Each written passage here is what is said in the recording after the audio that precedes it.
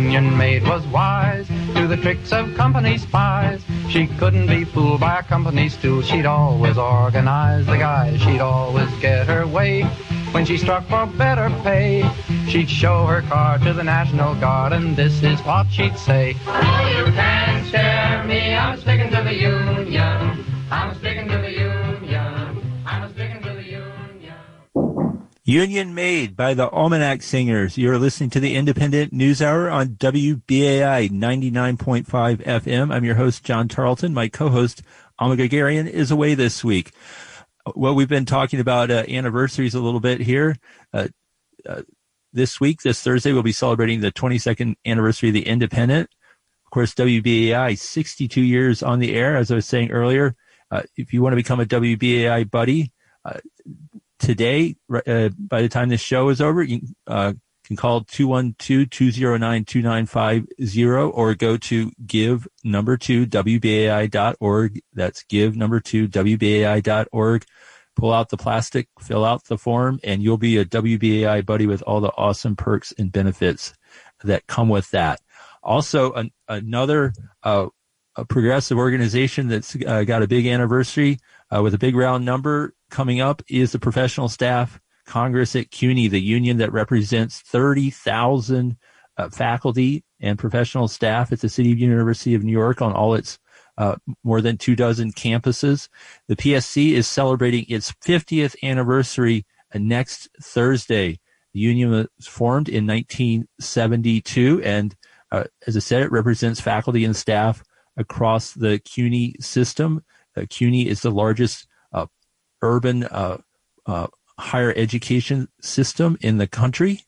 And we're going to talk more about the fight for a free and just CUNY that the union has participated in over the years and other things that PSC is involved with. James Davis, welcome to WBAI Radio. Thanks, John. Thank you for having me. Can you hear me okay through this connection? Yep.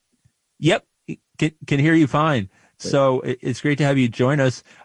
So we have about 10 minutes here. So for starters, just can you tell us a little bit about how the union got going in 1972 and why people felt it was urgent for faculty and staff at CUNY to have a union? Absolutely. And first, let me congratulate you and the Independent on 22 years. I'd love to actually attend your event on Thursday, but as it happens, we had a conflict with our delegate assembly.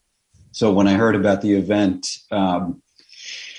I thought, oh, well, I'll miss that one. But congratulations, 22 years of independent media. That's not a small thing these days. So thank you. Terrific. The PSC, as you said, was formed in 1972, but its roots went back farther than that. It was actually formed through a merger of two existing groups, unions, really. One calling itself the Legislative Conference, which traced its roots back to 1939 and was really involved in faculty governance and trying to push a legislative agenda.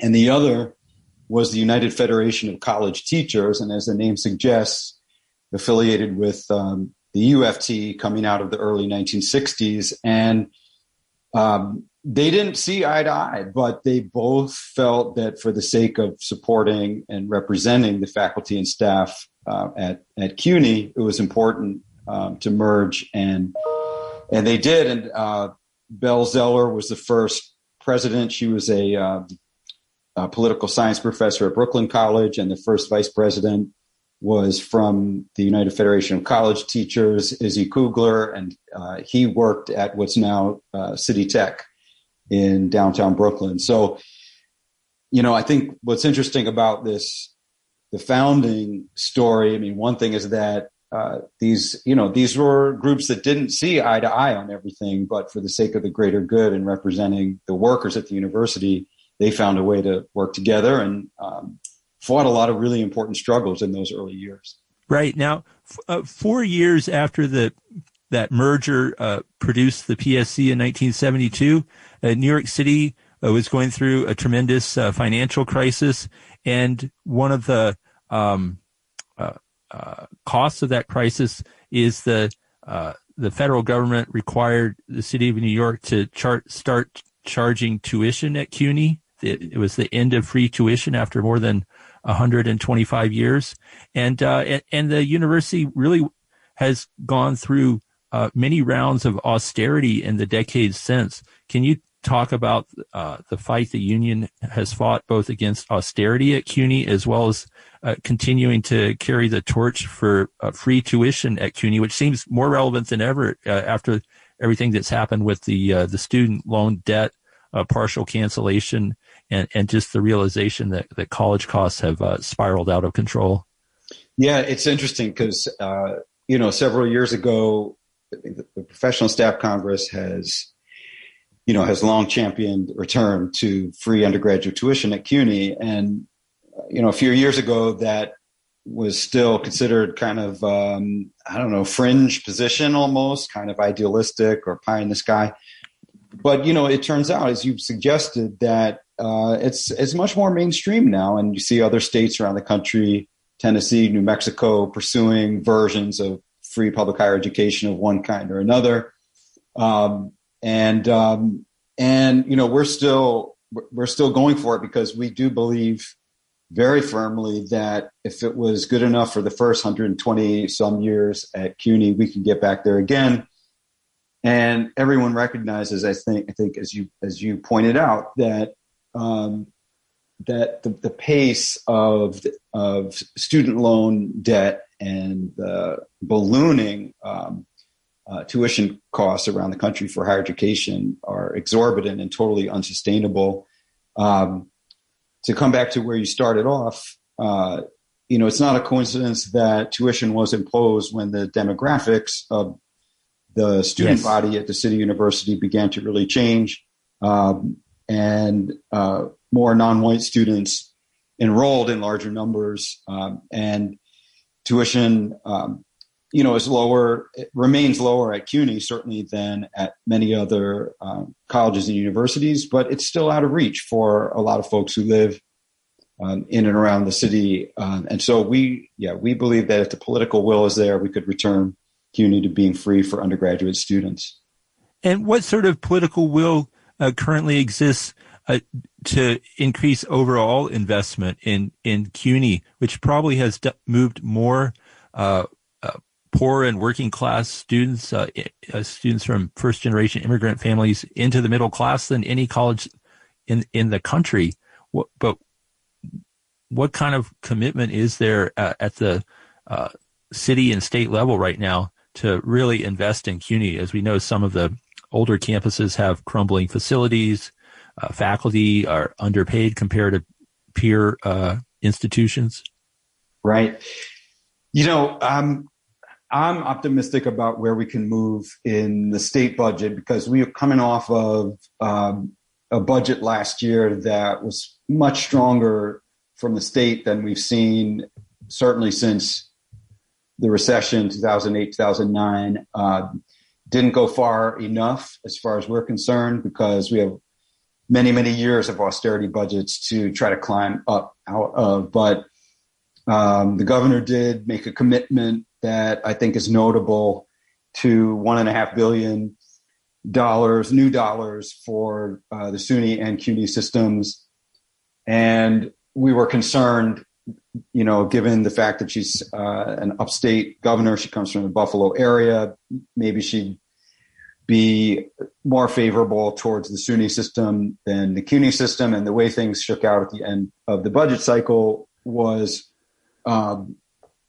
roughly equal treatment. And so even though we didn't get as far as we needed to in the last cycle, I think there's a lot to build on. And what we've developed here internally at the PSC is really important, which is a model of engaging not only all of our chapters, which have to be very, very strong at the chapter level in order to move this kind of a political lift, but also with our communities. So as you have heard from me before, we have a coalition called the CUNY Rising Alliance that includes a lot of community organizations and student groups. And through the CUNY Rising Alliance, we've made a lot of progress, not just last year, but I think we broke through in a way last year to bring a large number of state legislators on board with the New Deal for CUNY platform. So again, I think there's a lot of momentum to build on coming out of last year. I think I'm concerned about what's happening at the city level. And it's an interesting kind of inversion that we're seeing now where I think, de Blasio tended to support the CUNY system in a robust way. And Kathy Hochul's predecessor in Albany did not. And now it's reversed. Yeah. And I'm not sure, what the long run will be. We've only had one, budget cycle with Governor Hochul, but I'm really concerned about what we're seeing lately from the Adams administration.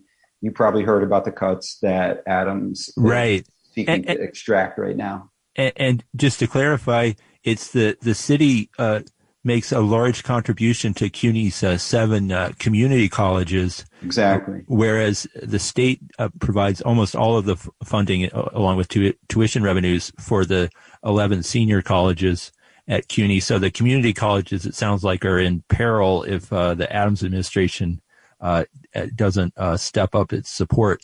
And we have to go in about 45 seconds, but just one last question, which is PSC, another interesting part of its history is an explicitly left-wing caucus won control of the union through elections in 2000 and has governed ever since.